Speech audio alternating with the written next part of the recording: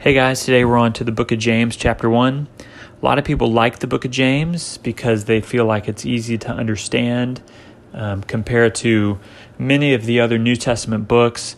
It's a lot more simple and easy language, especially coming off of the book of Hebrews. That's very apparent. And so James is easy to understand, but we got to be careful because James is also easy to misunderstand. And so that's kind of how I want to start off this podcast, setting up the whole book, and then we'll dive into James chapter 1 here. But the main point of James and the point he's trying to make is all about practical Christian perfection. So practical Christian perfection. Not just any kind of perfection, but Christian perfection. And not some sort of abstract theoretical Christian perfection, but very practical, boots on the ground.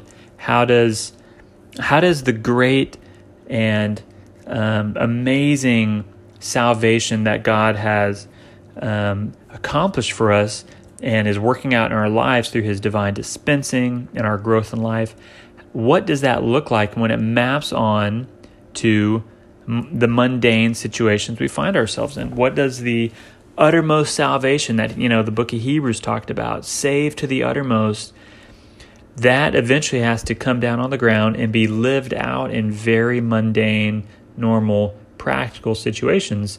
And the balance of the book of James is that sometimes it's easy to not have our feet on the ground as Christians. We just kind of stay in this abstract, discussions of really amazing doctrine and truths, and we don't live that out in normal situations. And so James is a balance to us to say that we shouldn't neglect the practical details of our daily life.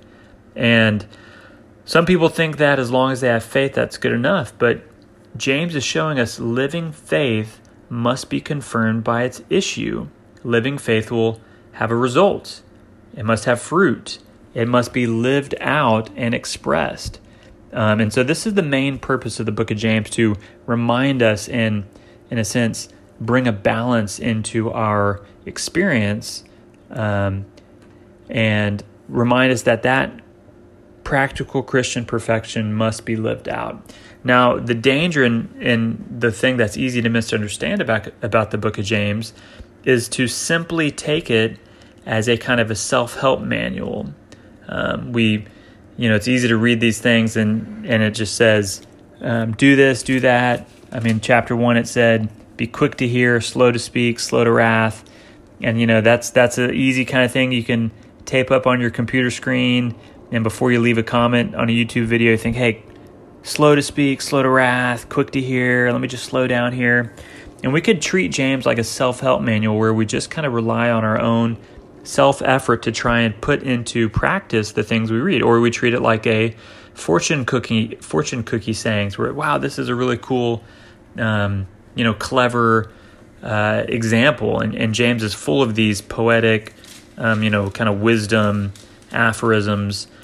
So we don't want to just take it as a self-help manual or a clever cluster of wisdom sayings. We want to see this as a product of the divine life, again, mapping onto practical situations. And so as we think about Christian perfection, and again, this isn't just complete moral perfection, like we'll never have mistakes or sin, but it's perfection. The Greek word is the full development of the divine life, teleos. And when we think about James's teaching on perfection, we need to keep in mind two things. Number one, the means of perfection in the New Testament, and number two, the goal of perfection. And we'll see this in the book of James, that the means of perfection is the life of God, not the law of God. How does Christian perfection come about? Not by trying in ourselves to achieve what the law demands, but it's by receiving the supply of the life of God. And then we need to keep in mind the goal of perfection, Christian perfection. It's God's purpose, not just our individual piety. So when we start to get into the book of James, we need to see his speaking on perfection not as some sort of lone comet trailing off on its own course into the dark and kind of taking us off course, but we need to see it as being set within a whole constellation of verses on perfection. And I just want to point out two that appear in the book before and after the book of James. So in Hebrews, this was a huge point in chapter 7, that the Lord is able to save to the uttermost, and that's that same Greek word perfection, those who come forward to him. So his high priesthood ministry of dispensing bread and wine, the divine life for our enjoyment, brings perfection. And in that same chapter 7:19, the book of Hebrews says, the law perfected nothing. So the means of our perfection in the book of Hebrews, and we need to map this onto the book of James, is the divine life. And then the book right after James, 1 Peter 5:10, Peter says, the God of all grace will himself perfect you. So again, the means of perfection in our Christian life is not the law, it's the divine life and the God of all grace supplying us. And the goal, again, is God's purpose and expression, not just being a good person and individual piety. Okay, so let's just look at this chapter real briefly here with that setup. I think it's important to keep that in mind. Practical Christian perfection, where does it come from, and what's the goal? And in chapter 1, we've got three things: the source of this perfection, the process of this perfection, and the reward for this perfection. So source, process, reward. And source is in verse 18. It says, the Father of lights has brought us forth by the word of truth, purposing that we might be a kind of first fruits of his creatures. So what is the source of our Christian perfection? It is the divine life embodied in the word of truth. When James says that God has brought us forth, he means God has given birth to us. God has brought forth our spiritual being. So he's talking about our regeneration here, our reception of divine life. And so James here in chapter 1 is setting us up and helping us understand, where does this kind of living he's going to describe come from? Where do these practical virtues come from?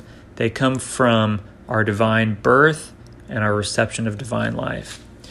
Okay, in verse 21, he shows us the process of perfection. What is driving along this process? Well, he says, put away all filthiness and malice, and receive in meekness the implanted word which is able to save your souls. So the process of perfection is again tied to life in the word, and we see this in this phrase, the implanted word.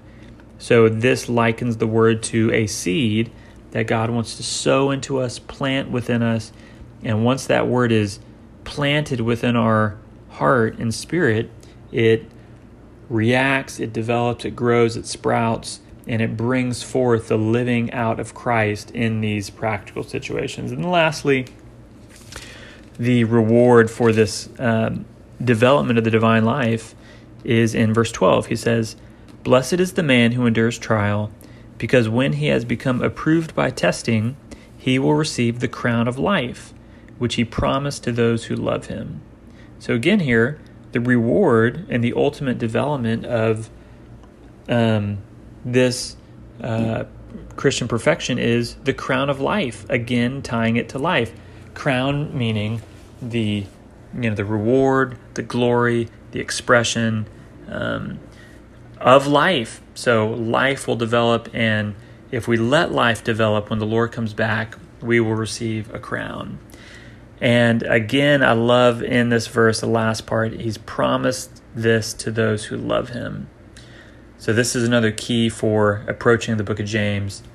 Receiving the divine life, opening up to the operation of the implanted word, and loving the Lord in the midst of trials and temptation, like chapter 1 talks about. But we love the Lord, we have faith in his goodness, in arranging our lives, and that will let the divine life grow within us to maturity and let us live out practical Christian perfection.